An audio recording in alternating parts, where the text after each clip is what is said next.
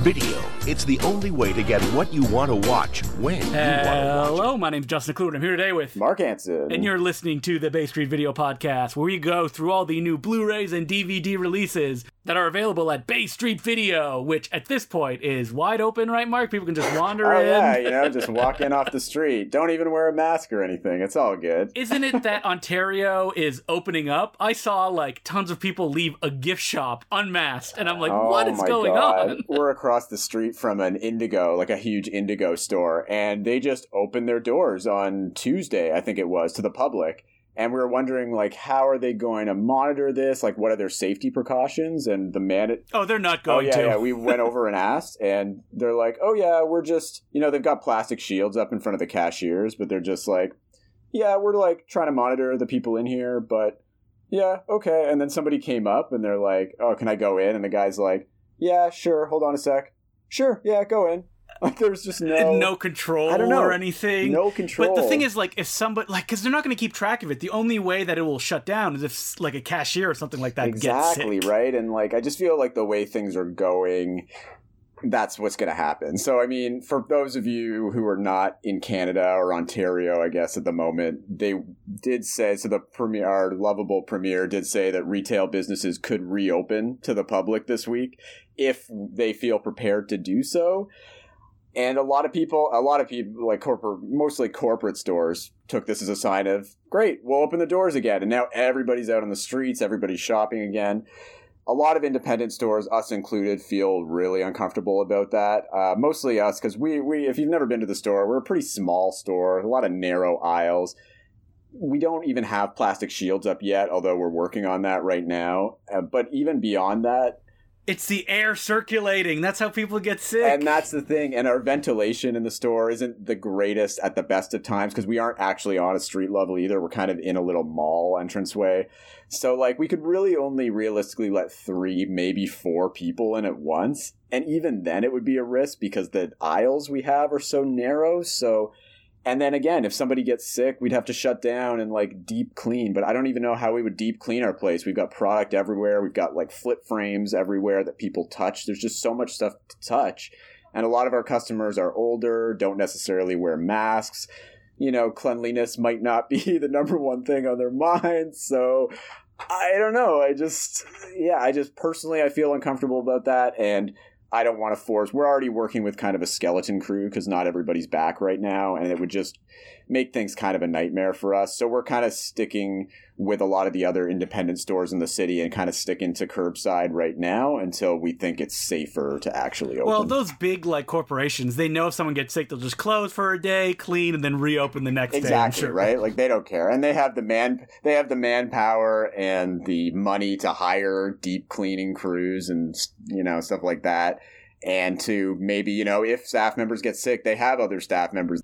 They're all numbers in a computer. It doesn't matter. Exactly, right? We like to put the safety of our staff first, like everybody should. So. Like we said last week, if people want to rent or buy stuff, they can send you emails. Visit baystreetvideo.com. You have your whole inventory on there, and they can also give you a call to ask info and set a pickup date. Yeah, so once again, we're open Monday to Saturdays right now, and between 10 and 2 on those days, we're taking requests by phone.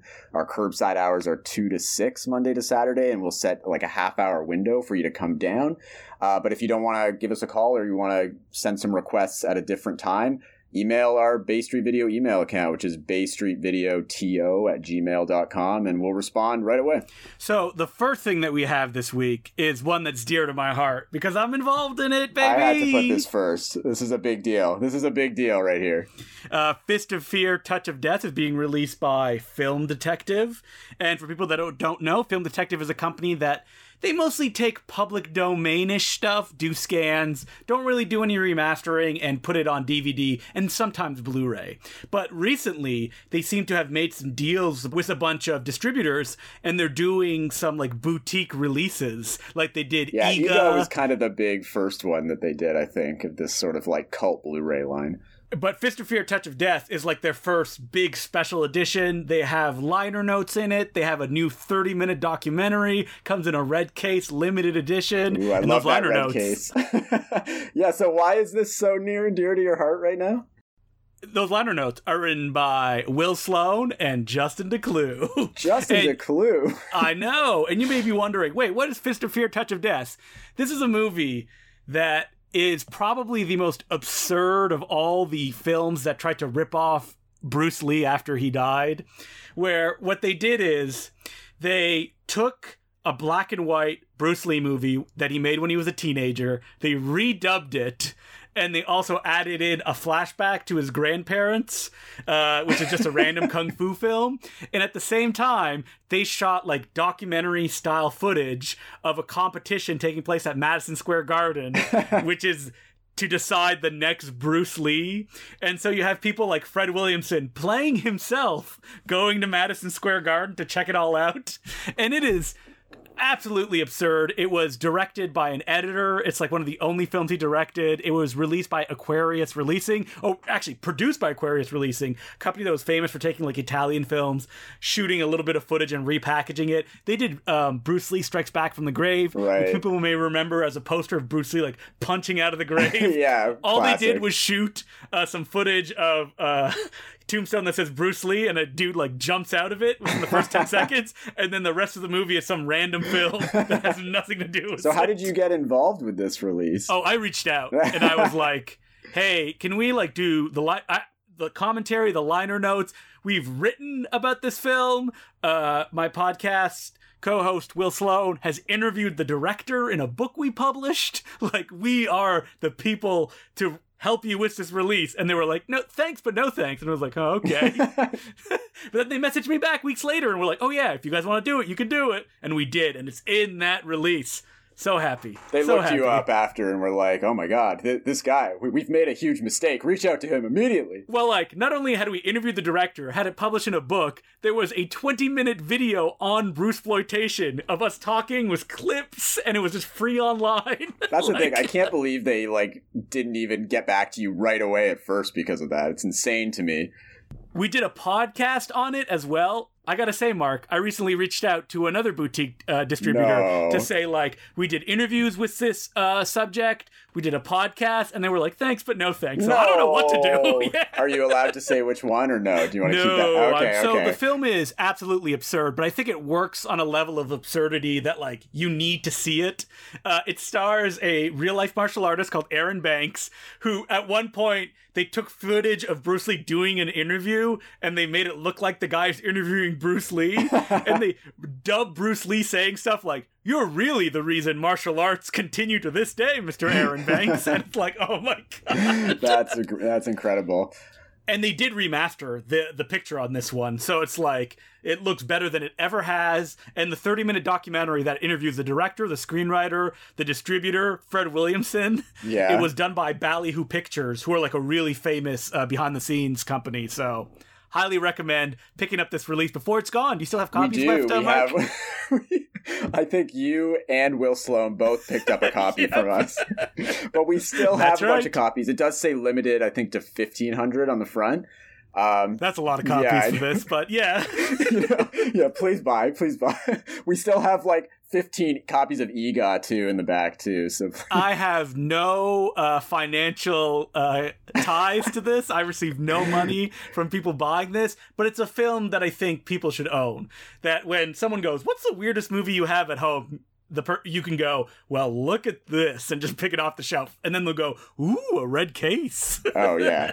No, seriously, though, we are really honored to carry this. Honestly, I'm serious. I know it's, but honestly, the amount you've done for this podcast, for this store, man, like, it's only like, I wish we could have more stuff with commentaries from you on it, honestly. Wait, what can you do, like a Justin DeClue section, like in the director section? Exactly. That's what I want. Both my movies, few Gold Ninja video releases, The Vinegar Syndrome, Behind the Mask, or Unmasked Part 23, I do commentary, and Fist of Fear, Touch of Death. Yeah. And I regret to say, I meant to get around to watching this week, and I failed you big time, okay. and I did not watch it. But I mean, there's some other movies on here I really hoped you checked out by some of our favorite filmmakers.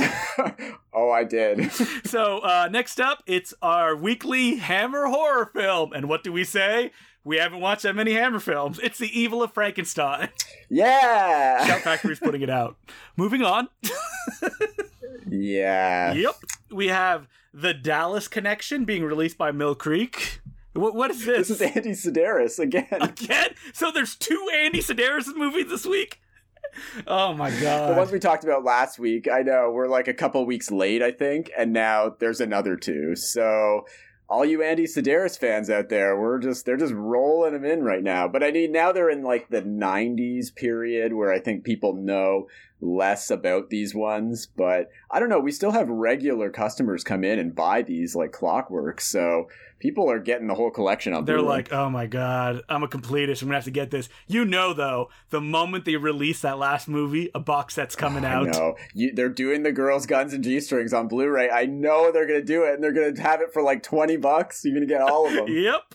Oh, but it may be one of those things where there's no special features, where they just package it like just the movies. It's Mill Creek. Like, when does Mill Creek ever do special features? We also have a Bullet for the President from a company that I have not seen in a long time, Wild East, who they specialize in spaghetti westerns, which this one is. And it's a weird one because it's like a retelling of the JFK assassination, but like in a spaghetti western setting. That's great. Yeah, Wild East is a weird company. They were really prolific on DVD for a while with like double features of this really obscure spaghetti stuff. But in terms of Blu-ray, they never really got into that market too much. And then I keep thinking they're a company that's gone under or something. But every 6 months or so, they release a Blu-ray like this. And apparently they're alive and it's well. It's like Media Blasters. You're like, wait, what? Media Blasters is still around? Yeah, exactly. We also have the KYOTO Connection, aka Journey to Japan. This is released by Cheezy, which are a which is a mark of quality right there. Yeah, they mostly deal in like public domain, gray market stuff, and this is a sexploitation film, I believe, that stars Christina Lindberg, who was famous for starring in Thriller, A Cruel Picture. Yeah, so this is one of her lesser-known films, I guess. The cover alone has 2 different titles on it, The KYOTO Connection and Journey to Japan. I don't know really what it's more known by, but it seems like your typical Christina Lindbergh sexploitation. I don't think Cheezyflix has done anything in terms of restoring this. It's a DVD release. They don't do Blu-ray releases, so I mean, it's cheap. You're gonna get what you pay for. It's probably like a VHS dub or something. Yeah, something they ripped off YouTube. Exactly. So now we move on to the Dark Force corner. What is Dark Force, Mark? A new Blu-ray label? Dark Force Entertainment. Yeah, let's talk about them. So they've been around for a few years now. I mean, several years now at this point, but we never got any access to their titles. They used to be a company that you could only direct order from them, or I think it's some exclusive online retailers. I think maybe Ronin Flix dealt with some of their Diabolic DVD got some as well. Yeah, Diabolic, right. But now, with there's some of their new stuff coming out, they've actually made it available to physical retailers, starting with this first wave that we're going to start talking about that actually came out back in March. But again, because of the shutdown, we just received the shipment now, and we will be getting more from them in the future. But I think it's worth noting that Dark Force has been the subject of a lot of controversy in the home video forums, I guess. These days. I mean, if anybody keeps up with, home video gossip. You know what? I do not, because it is infuriating and it's filled with very scary people. Yeah, exactly. I don't really like to associate with some of the people online that are like really hardcore into this stuff, but I read a review just recently where a guy's like, Disc 3 to special edition that presents 9 versions of the movie and interviews the entire cast and crew is bullshit. One of the tracks is in mono and it's supposed to be in stereo. Jesus. Well, the issue with Dark Force was more of a moral issue, I guess. Yeah, they're like kind of edgelords on their Facebook group. Yeah, and I think they've had that reputation for a while, although I'm sure other people could speak to this more than I would because I don't follow it. I only knew about this because it kind of caused a stir a few months ago when it was around the time that there was a shooting. There were a bunch of shootings in the U.S. I mean, there's always mass shootings in the U.S., but I think it was that weekend there were like those 2 really, really big ones recently. And they had a release, I believe, of Ator, the Flying Eagle, coming out, or something like that, which we will be getting like a standard edition of soon, just to throw that out there. But to advertise it on their Facebook and social medias, they put a very un-PC, basically just offensive post tying it into the school shootings in a way that I think they thought was really funny and edgy, but just came off as really tone deaf and offensive. And they got a lot of flack from it on online spheres, as they should, and to the point where they ended up taking down their social media pages, I think, for a while.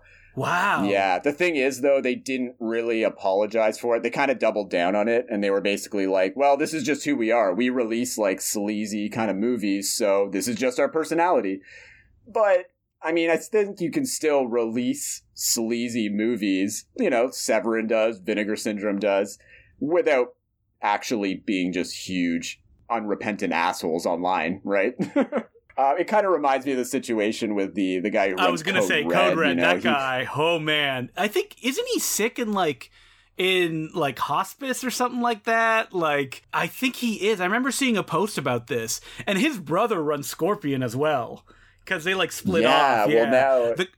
Exactly, and Code Red stuff is now distributed by, like, Kino under the Scorpion label, so it's kind of been taken over by that. He doesn't do it independently anymore, so I don't know how much authority he has over his own company Code Red anymore. Guy, man, when he would go off his rocker and he would just like stop distributing stuff because somebody would like say, "Oh, I don't know about the cover of this." He's like, "Then nobody gets it." I know, right? I remember when he released Nightmare, that 80s slasher movie that's kind of like whatever. He put it out in... right. Remember? He put it out in like a nice special edition. I actually bought it too. I was like one of the few people, I guess, to buy it, but he went on this tear like a week after being like, I can't believe... I thought everybody told me they wanted this movie. I can't believe nobody bought it. I'm never going to make anything for you guys Do you know why he went on that tear? Because he included an hour-long interview with the director in Italian with no subtitles. Oh, yeah.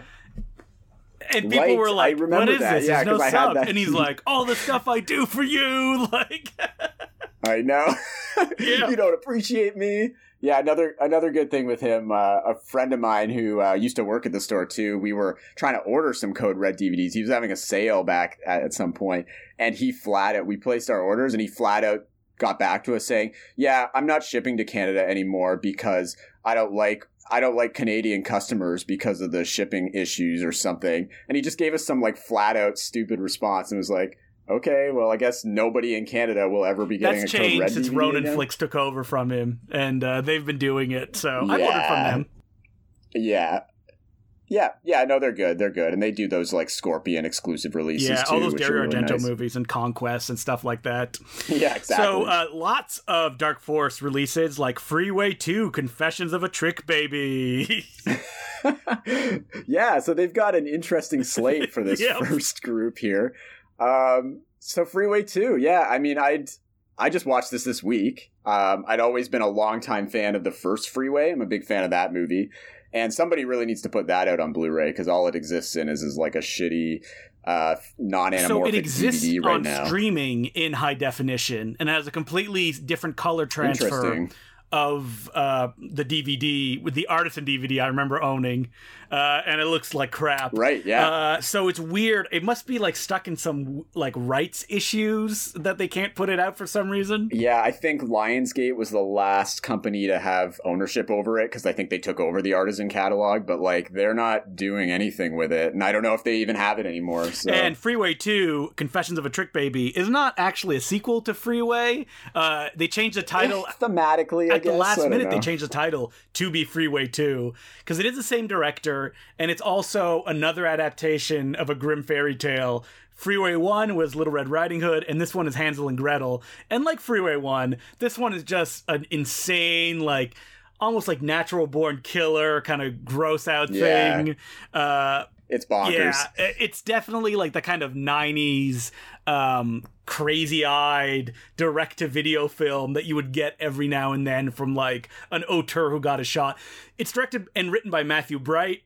People may know him as the director of Tiptoes. You know, I've never actually seen Tiptoes. I gotta get on that. I'm very surprised that you have not, because that seems right up your alley. It's been on my to-watch list, for a while. But before he made that disaster, which completely nuked his career, he was best pals with Danny Elfman and Richard Elfman. He wrote and co-starred in Forbidden Zone, which is an amazing movie.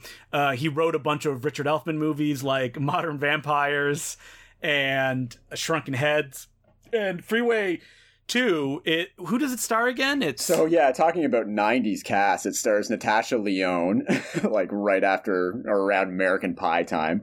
I can't remember the name of the other actress who was in it, honestly. She was kind of in a few things in the 90s and then kind of disappeared. But then you also have my man, Vincent Gallo, in drag as playing the witch of the Hansel and Gretel story. With a bad Mexican, like a Spanish accent. He plays a Mexican nun, I guess. And then David Alan Grier, too, in a kind of funny sort of supporting role as Natasha Lyonne's parole officer / much older lover, I guess. Yeah. Matthew Bright movies. He's interviewed on this disc. It has a great 30-minute interview with him, and another one was the producer. And he's like, I don't really see my films as comedies, but people are laughing at them, so I guess that's what they are. Talk about un-PC though, right? Oh, it's hard to imagine either of these Freeway movies getting made in today's age. And I don't know. I think there's a lot of value in these movies. I don't know. I think they're a lot of fun. They're pure camp from start to finish. And I do think they portray, while there's a lot of vile things that go on they deal with, molestation and murder and a lot of sexual deviancy and stuff like that. Ooh, a lot of tricky racial stuff coming from writer-director Matthew Bright. Yeah, I think the racial stuff definitely feels very of the 90s and not so much now. Of the 90s, have you seen Forbidden Zone? That also has That's true. Yeah, I mean, I think that's kind of I think Matthew Bright is just, part of that era. I'd be interested to see. I think it's telling that Matthew Bright hasn't made anything since that era. I love the interview. It looks like he lives in the desert and he's in a camper somewhere and the background is just nothing, just desert the entire way through. But he's very fun in that interview. And yeah, the movie looks great on this. So yeah, they've done a really nice job. And I think if nothing else, these movies do provide fairly strong female characters. That the characters, they might be put upon by different men and their deviancy, but they do seem to rise above it and they don't take shit. And it's a lot about them taking action against the vile men in the world. In the first one, Kiefer Sutherland is incredible in the villain role. Yeah, the first one has Reese Witherspoon in kind of like Tracy Flick if she was someone that lived in a trailer park. Yeah, way more psychotic. I love Reese Witherspoon in it. I think it's one of her best performances, honestly. Oh, she's so good. And you keep waiting for that one because it's when is it going to be like Little Red Riding Hood? And then in the last 10 minutes, it just brings it exactly, home. Right? And I think Natasha Lyonne carries on a lot of the spirit of Reese Witherspoon's performance. I would say I maybe like Freeway 2 slightly less than the first one, only because it feels like it's going through some of the same motions as the first one. I love Vincent Gallo, and there was too little Vincent Gallo in it for me. You told me that, and then I sat and watched a movie. He's in 30 minutes of the movie. He's barely... it takes over an hour for him to even but show he's there up. For 30 minutes, it's enough. He's second build. He's on the cover. I always thought he was as much of a star. I thought he was as much of a star as Kiefer Sutherland was in the first one. Speaking of problematic people, Vincent Gallo. Oh, Vincent Gallo. Yeah, we can talk. I have a lot of love for Vincent Gallo's 90s films, but, I can't stand... As a person? I think he's an ultimate troll, for sure.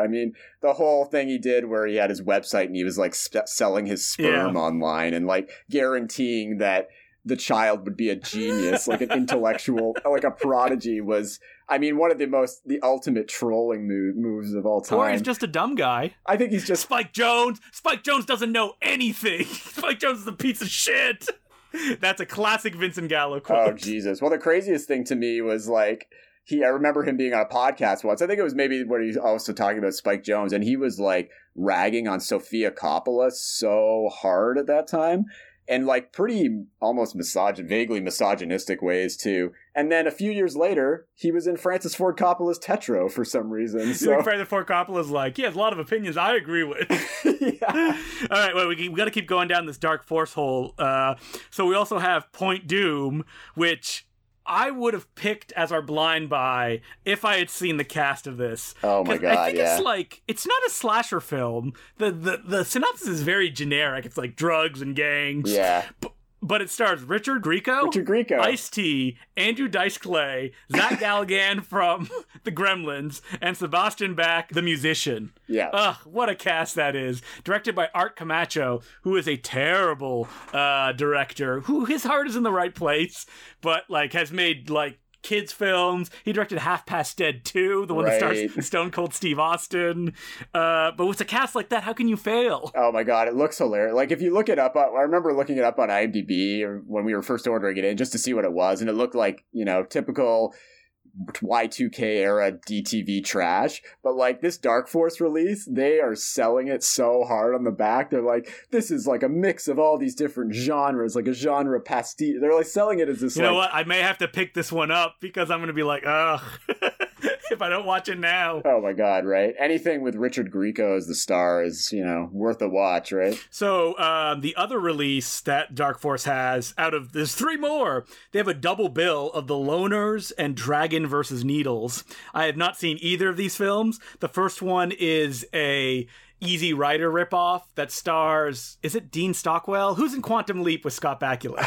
You know, I've never watched Quantum Leap, so what? I One know. of the greatest TV shows of all time. I'm sorry. You know what the premise is, right? I do, yeah. I know of Quantum Leap. There's an amazing episode where Scott Bakula jumps into the body of a mentally disabled person, and he looks at himself in the mirror, and he's like, oh my god, I'm... And then the words he would say that he would say. No. Yeah, Dean Stockwell is who I was thinking of. And yeah, so it's an Easy Rider ripoff. And the second film is just some generic Taiwanese martial arts picture. But they did new scans of them. And so I think Dark Force may be related to Code Red in some way. Yeah, you know what? I think I might have seen the Code Red label on the back of this now that I think about it. Because this has a Damon Packard double feature mode. Oh my god. And Damon Packard, the filmmaker, we've talked about him on the podcast before. Yep. We love him, Fatal Pulse. Oh yeah, I love him. He does scans and edits for Code Red. And so he edited together like an intermission and an opening and like conclusion to this double bill thing. Right. So that's why I think maybe they're related in this as well. That's pretty cool. That's almost worth picking it up just for that alone. And finally, we have 2 horror films, Mirror Mirror and its sequel, Raven Dance. And what? Mirror Mirror is this week's Blind Buy! So Mirror Mirror stars Lydia from Beetlejuice. Oh my god, you could tell it's like they wanted to get Winona Ryder, they couldn't get Winona Ryder, and they're like, we need Winona Ryder from Beetlejuice, so let's get an actress and just dress her up like that. This is a movie about an evil mirror, so better than Oculus, and the mirror... It's very unclear. Like, it gives her psychic powers and, like, grants her wishes, I guess. And her wishes is mostly, like, give the teacher trouble breathing. It just basically gives her black magic skills, right? It basically turns her into, like, Carrie, sort of. You know what my beef with this movie is, though? Like, it's a mirror movie. It's called Mirror Mirror. I love mirror horror movies. I am a big fan of Oculus. I'm not a big fan of Mirrors with Kiefer Sutherland. That's a bad movie. But, you know... Thinking about all these movies, they all have downer endings. Is that a mirror thing? Yeah, the ending of this movie in particular was such a downer. And a downer that I don't really even understand, to be honest with you. Wait, was it all the dream? Was in a child's eye? Like... Yeah, I was really confused by the end of that. But you know what? I just didn't think they used the mirror concept enough at all in this. Like, it was mostly just about the Winona Ryder character having these black magic powers, and that's kind of it. Like, with the mirror thing, I just always think, like, the scary thing about it is the whole doppelganger idea, and, like, this idea of, like... Wouldn't he be your best friend, Mark? That's what I hope for. Every morning I look in the mirror. Hello in there, please. Yeah. The mirror, it bleeds. Yeah. There's like some Satan hands that come out of it. At one point, like nails stab somebody. God, yeah. I mean, what's notable about this is that it was directed by a woman, Marina Sargenti, which was very rare for 90s horror movies. Oh, absolutely. And that this would have been perfect if you were a teenager in the 90s and you were a goth. It would be your favorite movie of all time. Oh my god, yeah. Because, like, the hero of the film just turns evil and starts killing all of her enemies. Yep. In brutal ways. One of them she, like, roasts alive in the shower. Oh my god, yeah. No, I will say that. The kills are actually pretty good in it. But not enough doppelganger mirror content, in Mark's opinion. That's what I watch mirror movies for. You know, there's a really good mirror movie from, like, I don't know, 15 years ago called The Broken. I don't know if you ever saw that one. Oh, wait, is that the one that has like half a face on the cover and it was a After Dark release? Yeah, it's got Lena Headey in it, Headey from Game of Thrones, and it's from the director of Cashback. I can't remember his name, Sean. Oh, I do not like Cashback. Yeah, Cashback, sorry. But The Broken I thought was really interesting because they go into this like sort of doppelganger world on the other side of the mirror. And with this, it's like they kind of approach that a few times, but then they just never go into it. And it's just mostly about this black magic thing. Well, good news, Mark. There's 3 sequels. I know, I saw that. And Mirror Mirror 2 Raven Dance, I think, is amazing because it was directed by the composer of Mirror Mirror. So, like, is this one, the sequel, very musical based? And they're like, we need a guy who knows music. Get us the composer who had never directed a feature film before then. That's always a good sign, right? Like the guy who directed Urban Legends Final Cut. Don't you mean Academy Award winner for editing on Bohemian Rhapsody? Oh, God. Yeah, of course. Do you think they could put out Urban Legends Final Cut and it's like Oscar winner John Ottman? Oh, Jesus. Well, Shout Factory did put that out, right? And like put nothing on it. So now we're moving on to the classic section. Ooh, wow, it's a real Tony Scott double, but only in UHD. Top Gun Days of Thunder. We already talked about this last week, didn't we? We kind of mentioned this last week, did we not? We talked about Tony Scott and our favorite Tony Scott movies. Well, now the UHDs are here, so 4K. That's all I can really... What a hard sell. I know. I really don't know how to sell 4Ks. It's just like, yeah, it looks crisper than it ever has before, I guess. I heard William Lustig say that now that he's moved on to 4K, he'll never look back. Even though William Lustig also said he only bought a 4K TV like 2 months ago. And a year before, I heard him in an interview say, why do people keep re-releasing stuff? It doesn't make any monetary sense. But then he figured out that, people are going to buy... I don't know. What was one that he put out? That was his? Maniac. Yeah, you know that there's a 4K of Maniac coming out? Yeah, I know. Another one! It just came out! I know. Is that why he bought his player and his TV? But you know what's sold better than both of those Tom Cruise 4K UHDs is the 4K UHD of the Tom Cruise War of the Worlds from 2005. Aren't there enough copies collecting dust in, like, bargain bins and, like, boxes in front of people's houses? Yeah, see, that's what I thought. I would understand if this movie just came out and it was just like a new thing, but like I thought nobody liked that War of the Worlds. I like War of the Worlds, but it's not one I'm gonna spin and be like, yeah, let's go to that post 9/11 time and enjoy Tom Cruise doing his thing. Oh yeah, well we sold out of this one right away before Top Gun and Days of Thunder. We can't even get them in fast enough. I mean, I remember liking the first 2/3 of War of the Worlds when I saw it in theaters. Yeah, until Tim Robbins shows up. Yeah, and then I just hated the ending, and I've never really thought about it much since. We also have the Blues Brothers being put out. Yeah, this movie's fun, I guess. John Landis, not a good man. Yeah, John Landis. Well, and speaking of John Landis, he cameoed in Freeway 2 That's also. right, as the judge in the movie. I've heard him asked about it, and he just kind of hand waves it away, even though there's behind-the-scenes footage on the Blu-ray of him doing that role. Did I ever tell you my John Landis story, actually? I ran into John Landis at the TIFF Bell Lightbox in Toronto one day. Not because he was really there for anything in particular, but maybe they were screening one of his movies at one point and he was around.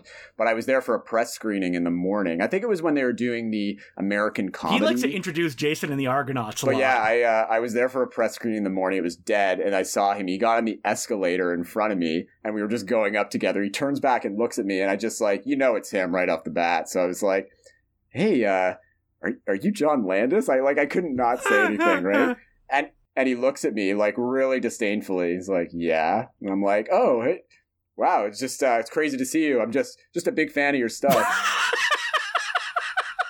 And he's like, did he pull he has a story that when he met George Stevens, he said to George Stevens, the director, I'm a big fan of yours. And then George Stevens was like, all right, name 3 movies that I directed. And then he was able to. What if John Landis was like, what are your 3 favorite films that I direct? You're like, American Werewolf in London. Well, that's what I was thinking as soon as I said that to him. I was like, I'm not actually that big a fan, so I don't know why I just said that. But you know what his response to me was? He looked at me, he went, okay. And then he turned around and what a jerk! I know. That's it. And then he just walked up the escalator. Did he just walk to get away from you faster? Yeah. He was recently on Joe Dante's podcast, and it came up that he met Jordan Peele at a dinner, and then he went, I hear Jordan Peele's doing this new Twilight Zone TV show. Why don't they give us a call to direct an episode? And it's like, John, I think I know why they're not giving you a call. Yeah, John, nobody likes you anymore. And nobody likes your son either, by that matter. Especially Twilight Zone-related material. Yeah, right. So we also have The Mask of Zorro. Now, we can talk about good directors. Martin Campbell. Oh, yeah. I am a big Martin Campbell fan. Martin Campbell, though, it's like, you know, sometimes he shows up, Casino Royale, the best James Bond film.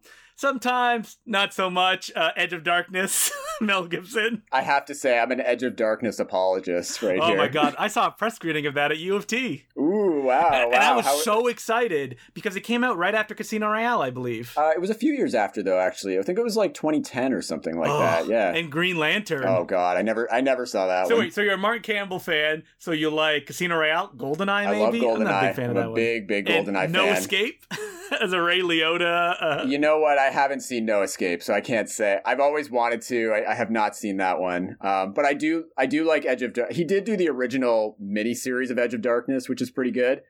And I do have to say, I love how ridiculously violent the Mel Gibson version is. Is it? I don't even remember that. Yeah, his daughter gets blown away by a shotgun in the first, 5 minutes, and you're like, what? That's enough for you? You're like, yeah. Yeah, I'm in. And then he just, he's blowing people away left, right, and center the whole movie, and then it ends in that weird moment where him and his daughter, the ghost of his daughter, climactically, walk into the white light together. It's hilarious. That's right, because Mel Gibson dies of, radiation poisoning or something like that, doesn't he? He does, yeah. Well, because that's why his daughter is dying too before she gets shot, right? And so Mask of Zorro, this is the classic pulp film that came out, Antonio Banderas and Anthony Hopkins, not to be confused with The Mark of Zorro. Wait, which one came first? Is this? The Mask of Zorro was the first one, and then it was The Legend of Zorro was the sequel. Oh, okay.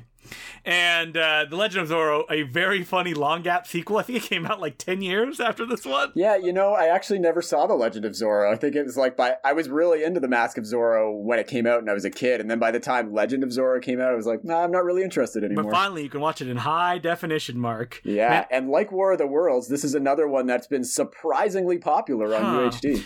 I was looking at getting another TV, a bigger one than the one I have. And then I looked at the price of UHD players. They are still $300. It's crazy. I was upgrading my Blu-ray player recently, and I was looking at getting a UHD player, just biting the bullet. And you're right. I couldn't find a decent one for under $300. And I'm like, I'm not going to get a new TV anytime soon, so let's not do that. So we also have the complete HAL Roach Streamliners collection. Tracy Sawyer Military Comedies. I don't know anything about these. Well, Hal Roach, the godfather of comedy. I assume this is kind of scraping the bottom of the barrel, but fans who have been waiting for this to come out, be happy. It's out now. We've sold a few. I mean, this company, Classicflix, has been putting out a bunch of Hal Roach collections lately. They put out a Thelma Todd, Zazu Pitts set, and a bunch of other ones like that. Charlie Chase stuff they've been putting out, which love I think Charlie was Chase. Related. This one, yeah, a little more obscure, but again, they definitely have their fans. We've sold a few of them already, so he's got a niche going. All this comedy stuff, it's easy to fall through the cracks, especially if it's considered in public domain, because it's the only copy I can find is the shittiest YouTube rip. Right, so it's good for these companies to actually package them together and put them out into the world. Absolutely. I mean, and Mill Creek is doing their due diligence by releasing another William Castle set. This time, a noir double feature. DVD only? No, this is Blu-ray, actually. What? Blu-ray only, yeah. Okay. The thing about William Castle is no one goes to any of his films that are not the horror ones that are famous. And ooh, I can't wait. Because William Castle, he'll say this himself, he was the most journeyman of journeyman directors. Just do his job, go home at 5, and then that's good. So these two, Hollywood Story and New Orleans Uncensored noirs. I don't think they've really been released much past public domain stuff, so I mean, it's a more legitimate release. Again, Mill Creek doesn't do special features mostly, so it's unfortunate there's not more. I feel like there could be more backstory put out there about these. We have a huge noir clientele, though, and they've eaten up this release. We already had a bunch of people pre-order it with us, so clearly, noir fans just want noirs, and especially, it doesn't matter what, and especially if it's, more obscure, or they don't know much about it, or it's just never really been released. We also have Mill Creek, not trying too hard and just going, it's a Western double feature, I guess, with The Man from Alamo and They Came to Cordura. These are I guess mid-tier ones. They star like Glenn Ford. There's some other famous people in it. I feel like with these ones, they could be put out by another company at some point in like nicer editions, which is what happened with some of the, like they put out standard editions of films that Arrow ended up releasing in like really nice special editions before. So I don't know. I feel like these could get nicer releases in the future, so it depends on how much you want it. It is, again, a double feature. It's all on one disc, so I don't know what like the bitrate quality is on this either. So now that we're moving on to the new stuff, speaking of things that you should wait for the special edition, Sonic the Hedgehog. So last week, I did say that I was going to watch Sonic the Hedgehog for this. You didn't watch it. You know what? I took it home, I put it in my Blu-ray player, and it almost broke my Blu-ray player. Yeah, because it was going too fast. Yeah, this is why I was searching for a new Blu-ray player this week. So, I don't know. My to player's watch kind of... Sonic the Hedgehog, you're like, I gotta watch it. I know. So I have not seen Sonic the Hedgehog. I was all excited to. I was ready to do it. I loaded it up, and it just wouldn't load, and it almost broke my player. So, I'm sorry. Do you think maybe another movie that you watched this week could have broken your Blu-ray player? Yeah, I know. So Sonic the Hedgehog, great Jim Carrey performance, lots of fun. Feels like it came out in 1993. Biggest compliment I can give it. You know what? And I like that. I was really jazzed to see it. I was jazzed to see Jim Carrey just being Jim Carrey in like a wacky video game movie. I will watch it for sure. You know, when I get my new Blu-ray player, I promise you Sonic the Hedgehog is going to be the first disc I spin. You're going to baptize it with Sonic the Hedgehog? You're going to have a chili dog in each hand, ready to chow down? Hell yeah, We also have Emma being released. This is an adaptation of... Jane Austen's Emma. There you go. It's directed by Autumn de Wilde, who's mostly famous as a photographer. It's her first feature directorial effort. Yeah, I didn't see it. I heard really good things about it. Yeah, I missed this one, though. So I don't think I've ever seen an adaptation of Emma. There's obviously been a ton of them. I think the Gwyneth Paltrow one from the 90s is kind of the biggest one before this. But I heard really good things. So we also have the new Pixar film, Onward. Man, I remember when Pixar released Up, I was like, Pixar will never do any wrong. Oh, man, me too. I watch Onward. It's a lot of fun, but sitting there watching it, I realized, like, I have not seen the last, 4 Pixar films. I haven't seen The Good Dinosaur. I didn't even see Toy Story 4. Yep, me neither, actually. I just thought it ended so perfectly with Toy Story 3. You know what? I did see, what was the one they did about the Day of the Dead? Coco. And when it ended, I went, The Book of Life is better, and was actually directed by people who are from that culture, as opposed to, 2 white guys and a guy that they brought in. They're like, ooh, we gotta legitimize this somehow. Yeah, well, I think Pixar's reputation got a little sullied with John Lasseter, right? And I feel like now they kind of lost the wind got taken out of their sails a bit with that. It's the same friggin' 5 old white guys who are directing every movie. It's insane. I know, it's brutal. And they used to seem so progressive to me and so full of just really deep, with really deep themes that kids and adults could get into. Obviously, it's Pixar. And then at a certain point, I think Inside Out was actually the last one I've seen. I don't think I've seen anything past that. And I loved Inside Out. I really did. But then nothing else after that has really looked decent at all. Well, they got bought by Disney, and the people who ran the company are just getting old, and they don't want to let go of the reins and give, another director a chance. So I know. Oh, yeah. Brave as well. Ooh. Yeah, and the scandal over that, too. How they, finally hire a female director, but then she's, hounded the whole production process or whatever happened Then there. They fired her, and they, got somebody else to sub in. It's just not a good look. And, and then you find out it was just, such a hotbed of sexual harassment through, the making of all of these movies that you've loved. And it's damn, that sucks. Well, we also have Field of Lost Shoes that's coming out from 2015. This has a great premise, but an even greater creative team. In 1864, a group of sheltered teenage Confederate cadets are ordered into battle to prevent Union forces from taking the Shenandoah Valley. Oy.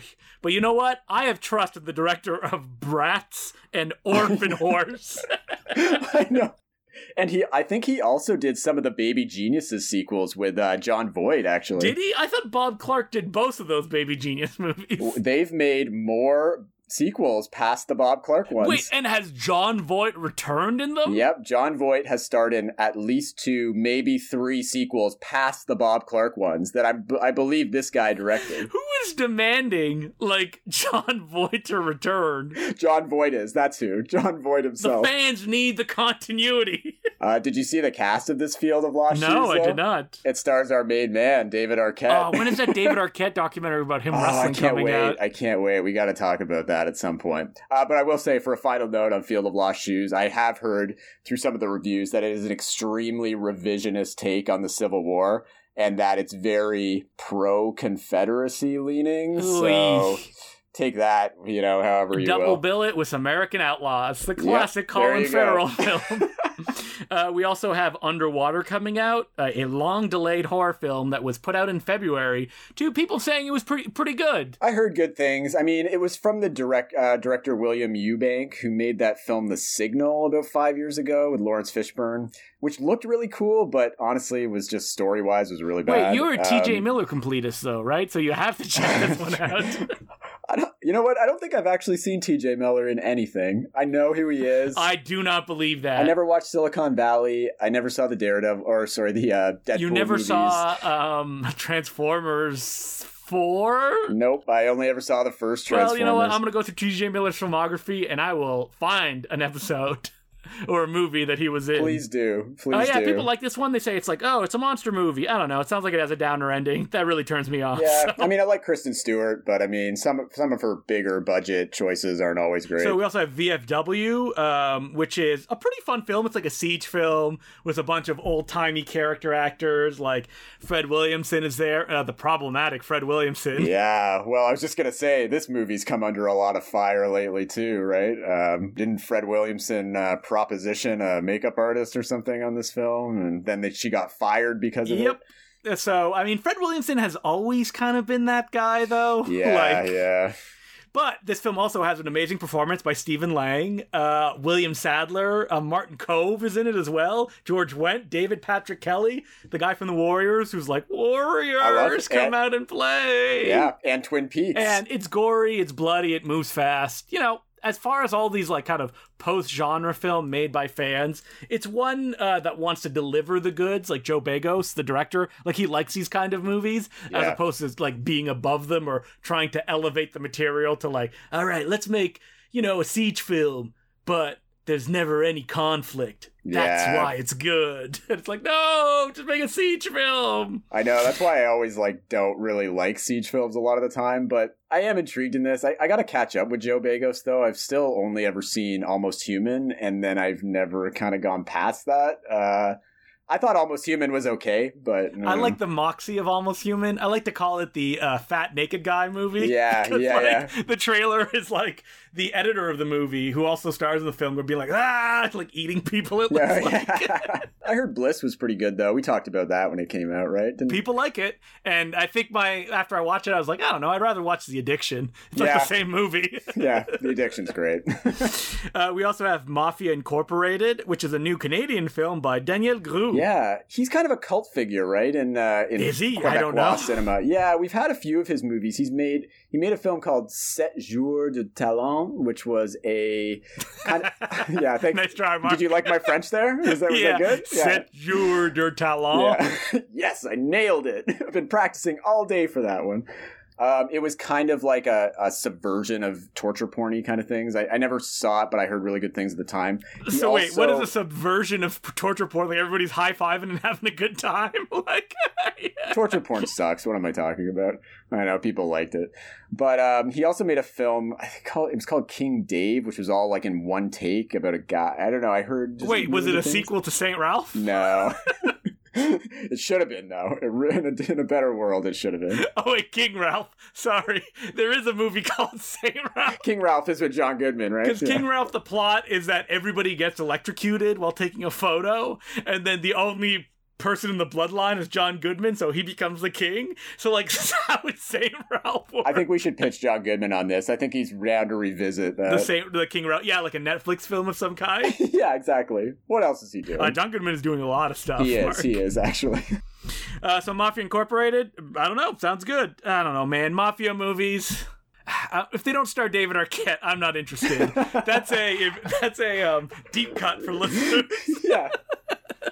Wait, no, I wanted to say the name of the movie because it was a rare half star out of 5 that I gave it. Yeah, you hated that. That's the only one I felt legitimately bad about. But picking. I told you, don't feel bad. No, because it's an experience I would have never had. That's true. I felt bad for half a second. But then you were at the edge of your seat because that film is so. What is it called again? Mobtown. Mobtown. Okay, yeah. People. I don't remember what episode we talked about it, but go through the archives. And it's find still it. On our new release wall, so rent or buy today. Come on, please. No, don't do please. it. I think it's rented one time. We also have PROMARE being released by Shout GKids. That was a big anime deal. Yeah, it was a TV series first, I think. Nope. No, it's just a direct movie. It's directed by Hiroyuki Imiyashi. I am butchering that name. And he's most famous for doing an anime series called Gurren Lagann and Kill a Kill, I think it's called. And the second one is super popular. Like, people love it. And this is his big first feature film since doing that series. And it's like colorful and crazy. I watched it like a few weeks ago. Yeah, if you like anime stuff, you will definitely enjoy this because it has all the craziness you would expect from anime, but it's also like very progressive and just fun, not dark, not violent. It's about like there's a mutation on Earth that people can like have pyrotechnic powers. Okay. And the Earth has combated it with like firemen that are all in like giant mechs to like fight them. So, yep, that's the plot of the movie. It sounds cool, yeah. And wait, I have to say, though, they're putting out, like, another special edition later on of this movie, aren't they? Yeah, I just heard they're going to put out, like, a big... I think there's a CD in it or something, or it's, like, a Blu-ray CD pack that's, like, a limited edition But I don't think Shout is doing it, because Shout is already doing this and a Steelbook, and then it's another company that's doing, I think, a bigger Bluray release. I think you're right, yeah. We might bring that in, depending on what the price point of it is. It could be really expensive. I mean, you've been trying to befriend the anime fans, right? Of course, bringing in more anime. Hey, we have more anime fans than ever before. And even, PROMARE has been doing well for us so far. Oh, last time we talked about it, you're like, I don't know what these anime kids want. It's mostly with the movies, they do really well. It's mostly the TV stuff that doesn't really sell for us, and I don't really know what to bring in. I almost skipped it, but also Justice League Dark Apocalypse is being released. I don't know, man. You watch all these DC movies? I got nothing to say about this, yeah. But you have a lot to say about VIVARIUM, the new Jesse Eisenberg film. Yeah, I just watched this one this week. This was a film I'd been wanting to see for a while. I love the premise. It's got a real great hook, basically about a couple played by Jesse Eisenberg and Imogen Poots who are looking to buy a new home, and while they're basically taking this tour of this home in this new development, this suburban development, they get stuck in there. They can't find their way out of this suburban development that they're at. And it's got a great premise. It's the kind of movie that I think I would have loved when I was a teenager too.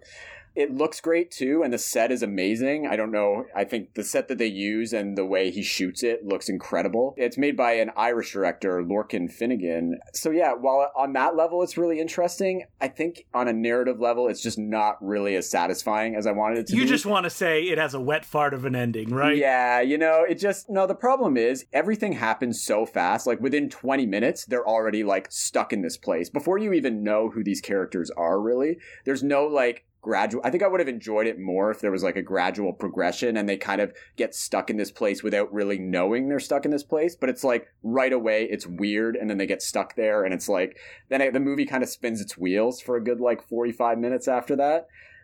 It's also heavily allegorical. It doesn't really take place in a realistic world, and I would say, the allegory is all about the, capitalism sort of burying you, and you kind of being buried in the home you buy, stuff that's really relevant to today. But I think the allegorical stuff is really thick and really obvious. The characters literally dig their own grave in their front yard. It's that kind of movie. So while I think the ideas are really interesting, I wish he had done them in a little more subtle of a way. Yeah, if people want the fun version of this, pick up Vincenzo Natali's Nothing. Yeah, no, I agree. I love that film, and I think that does a similar kind of thing better. I mean, I think the one thing he gets right in this is just the look of this endless, like, hellscape of suburban homes. Like, that really looks great. I wish I had a home. It's just too obvious, yeah. So we also have Without Name, which is another film by the same director as Vivarium. Global digital releasing is trying to jump in on that action. I know. Well, this is a bit of a cheat. This came out a while back, but we actually never got the announcement for the DVD. So we finally just it randomly showed up the same time as Vivarium. So this film, was the director's first film, an Irish film that's basically a man in the woods kind of horror story. It premiered at TIFF years ago, and that's where I saw it, actually. And that I thought was really interesting. I would say that's almost more interesting than Vivarium, because it's about a guy who's like a land surveyor. He goes out to this isolated part of the woods for his job, and he starts to basically hallucinate. The woods have this effect on him, and it's really cool. It's really creepy, and it also has allegorical things to it, but it leaves it a little vaguer. It lets you take what you will from it, and I kind of like that more than sort of what Vivarium has, where it kind of like beats you over the head with its points. So we also have a documentary, Mystify, the Michael Hutchence, the new documentary about the lead singer and songwriter of In Excess. Wait, aren't they Canadian? They are they not? Or at least... Yeah, I remember them being on, like, some reality TV show, like they were the hosts or something like that. Yeah, no, you're right. Well, I don't really know much about him, but this is your kind of movie, right? You love documentaries. Yeah, definitely. I'm a huge In Excess fan. I don't know. I mean, I don't know. Shout Factory's putting this out. I guess this is supposed to be a decent doc. I know, like, it's a tragic story with him. He died, right? Like, he OD'd or something? Isn't that the thing with him? I don't know. Probably. It sounds sad. I clearly did my research. Yeah, he was the original singer, I think. He was Australian, that's who he was. And he ended up ODing in 97. And then they replaced him, I believe, with somebody. But so this is the story. I guess it's like your kind of typical, like... fame is, the pitfalls of fame, the rock stardom fame sort of thing. We also have Jimpa from the amazingly named company Degenerate, which this must be like John Watersy, right? Oh no, it's a Tibetan film. Well, I will say this film is excellent. I have to say that. So this is, Degenerate is kind of an offshoot of a label called Icarus Films, which does a lot of like documentary stuff, like highbrow stuff. And Degenerate usually specializes in kind of like arty Chinese films. But they've been putting out this director's films, Pema, I'm going to mangle his name, but Pema Tsidin, I think. He's a Tibetan director, and he's actually one of the only directors making films in the native Tibetan language right now, too, which has been the Chinese government basically wants to extinguish altogether. So his films are really interesting. Somehow he makes them and gets them through Chinese censors. How? Because they're really... Well, because they're really subtle, basically. Oh, yeah, but China censors hate subtlety. But for some reason, all of his films pass. And he's made like 5 or 6 films now, and I've seen a bunch of them, and they're all really, really great. They kind of remind you of Abbas Kiarostami's films. Similar kind of vibe as that. And he's another filmmaker that manages to get his films through kind of like draconian government censors. This film's really, really great. It's really dreamlike. It's about a truck driver who picks up a hitchhiker who has the same name as him. And the hitchhiker tells him a story about going to kill this guy that murdered his father when he was a child. And then when he goes, the guy is like, the main character is racked with guilt and tries to find this guy and maybe intervene. Really, really cool film, though. It's really dreamlike, great acting, and it just really shows off the Tibetan landscape and Tibetan culture like not a lot of films do. Wait, did you watch this movie before you watched Sonic the Hedgehog, Mark? How dare you? I saw this a few months ago, so... Yeah, your publications always send you to watch the movies that nobody else wants to see. I did have to review this film for the outlet that I write for, so I kind of boned up on his films beforehand, and I just really fell in love with his stuff. What a writer. That's why they pay you the big bucks. Please hire me. Hire me, please. We call you Mark Scrooge McDuck Hansen because he just makes so much money writing about movies.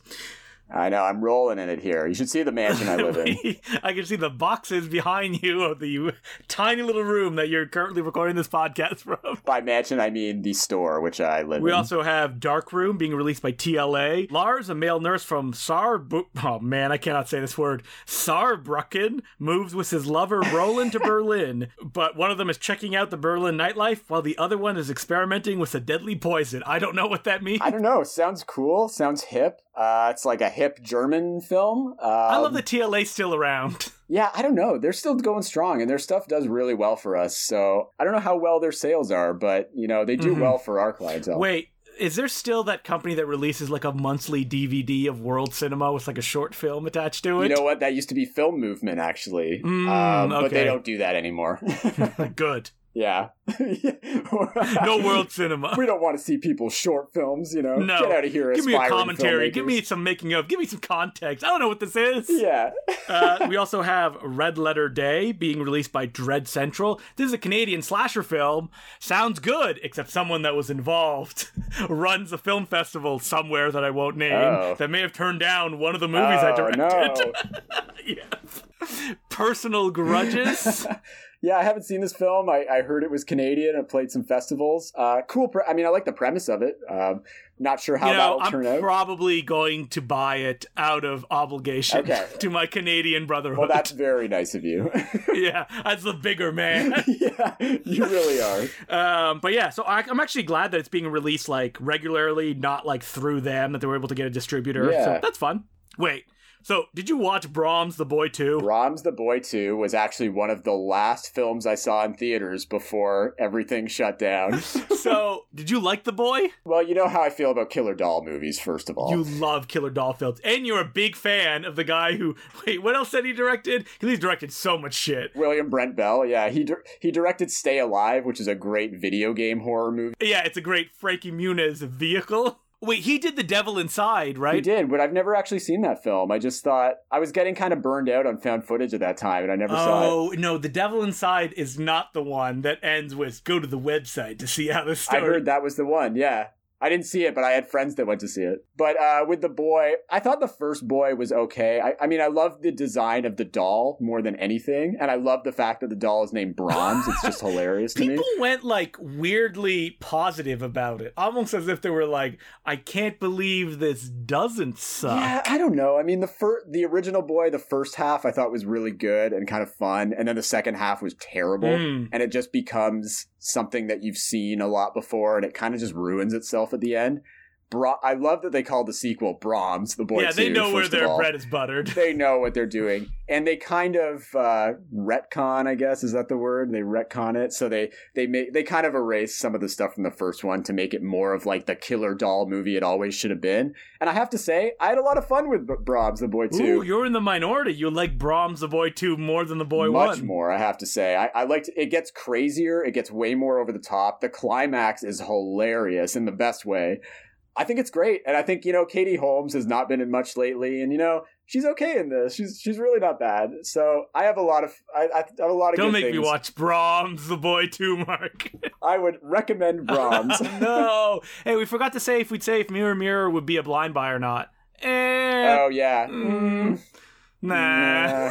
Not for me. I mean, the other question is, having seen Mirror Mirror, would you blind buy Mirror Mirror 2? No, I would not. No, I wouldn't either. We also have the Jack in the Box, which has an amazing premise, which is an evil Jack in the Box that the like clown thing comes out and kills people, and it's just like a regular sized man. It looks like. Oh yeah, so I did watch this one too because you thought it was a killer doll movie. Justin, honestly, did you see the movie Jack in the Box and think I wouldn't watch it? Like, I have a question. Have you seen all the Puppet Master movies? I have not seen a single Puppet Master movie. I knew that was going to be your answer. How dare you? I've failed my doll obsession. I own every one except for the one that's only made up of footage from the other movies. I think it's Puppet Master The Legacy. I believe it's the 6th one. I gotta get into that series at some point. For some reason, I've just never gone down that road, and now there's so many of them. Well, you know what you gotta do, right? Oh no, you gave it away, that big box of story you used to have. Back to the Jack in the Box. The Jack in the Box was really low budget. It's British. I mean, it's basically what you'd expect from like a low budget, like VOD type movie right now. But I have to say, the Jack in the Box, both the doll and the man creature that comes out of it, are legitimately terrifying, I have to say. Yeah, I actually got some spooks out of it. The guy who plays the Jack in the Box man is actually one of the kind of contortionist actors, like a Doug Jones type, who has been in the Star Wars movies recently and some other stuff. And he does a really great job, and the look of the Jack in the Box is hilarious. I mean, the movie itself is pretty terrible and the characters are stupid and everything, but you know, it reminded me of something like Robert, and I actually think it has the same, I think it might be from the same production company as Robert, because it had that same kind of feel to it.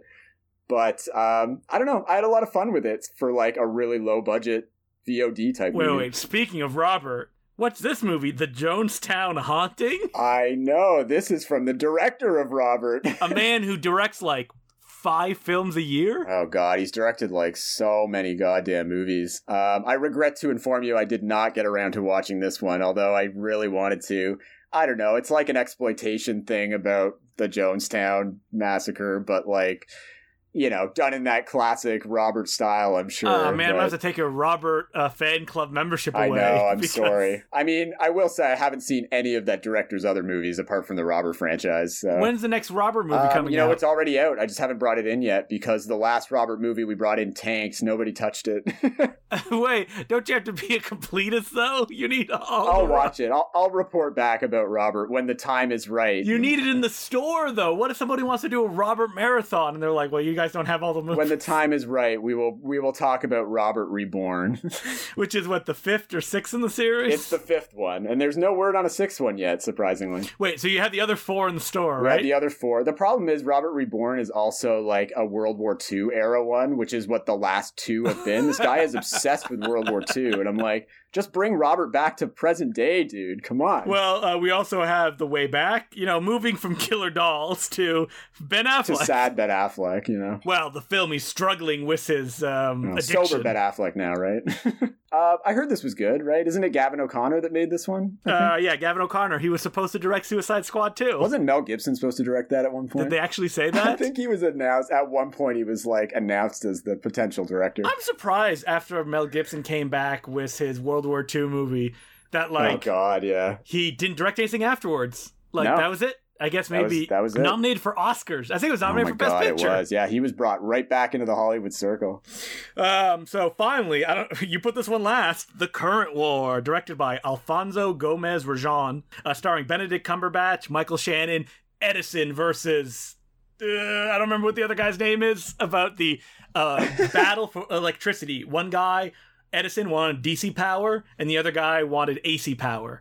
And they're head-to-head. Head-to-head. Yeah, this has an interesting production history, right? Only famous in my heart, because I have a soft spot for the director, who I had first heard about when my pal Peter Kaplowski said, oh man, I watched this movie, The Town That Dreaded Sundown. It's really crazy. It's like something that you would shoot, Justin. And I was like, yeah, whatever. Yeah. And then I finally watched the movie, and I'm like, this is how I would shoot it, you son of a bitch. So, Town That Dreaded Sundown. And so it played it after dark. And I remember Peter telling me the director was like so appreciative. He was like so nice. He was so happy for his movie to be playing. It was like a really early on Blumhouse film. And they took it away from him and made him change the ending. It has like a really goofy Scream 2 style ending. Yeah. When his original idea was that you just wouldn't know who the killer is. Yeah. Like he'd be like shot in the face or something like that. It's pretty stupid, I will say that. And then he made Me, Earl, and the Dying Girl, which was a Sundance like smash. It was a huge buy, sell, and everything. It made all the trades. I think it was like the biggest sale ever at the time. Yeah, it was huge, yeah. And then it came out, nobody cared. Nobody liked it. Yeah. Nobody watched it. They did so many free press screenings of that movie. Oh, I know. I remember they were giving them out at the store here to us to like pass out. And then The Current War was a movie that he made with Miramax right when the Harvey Weinstein thing went down.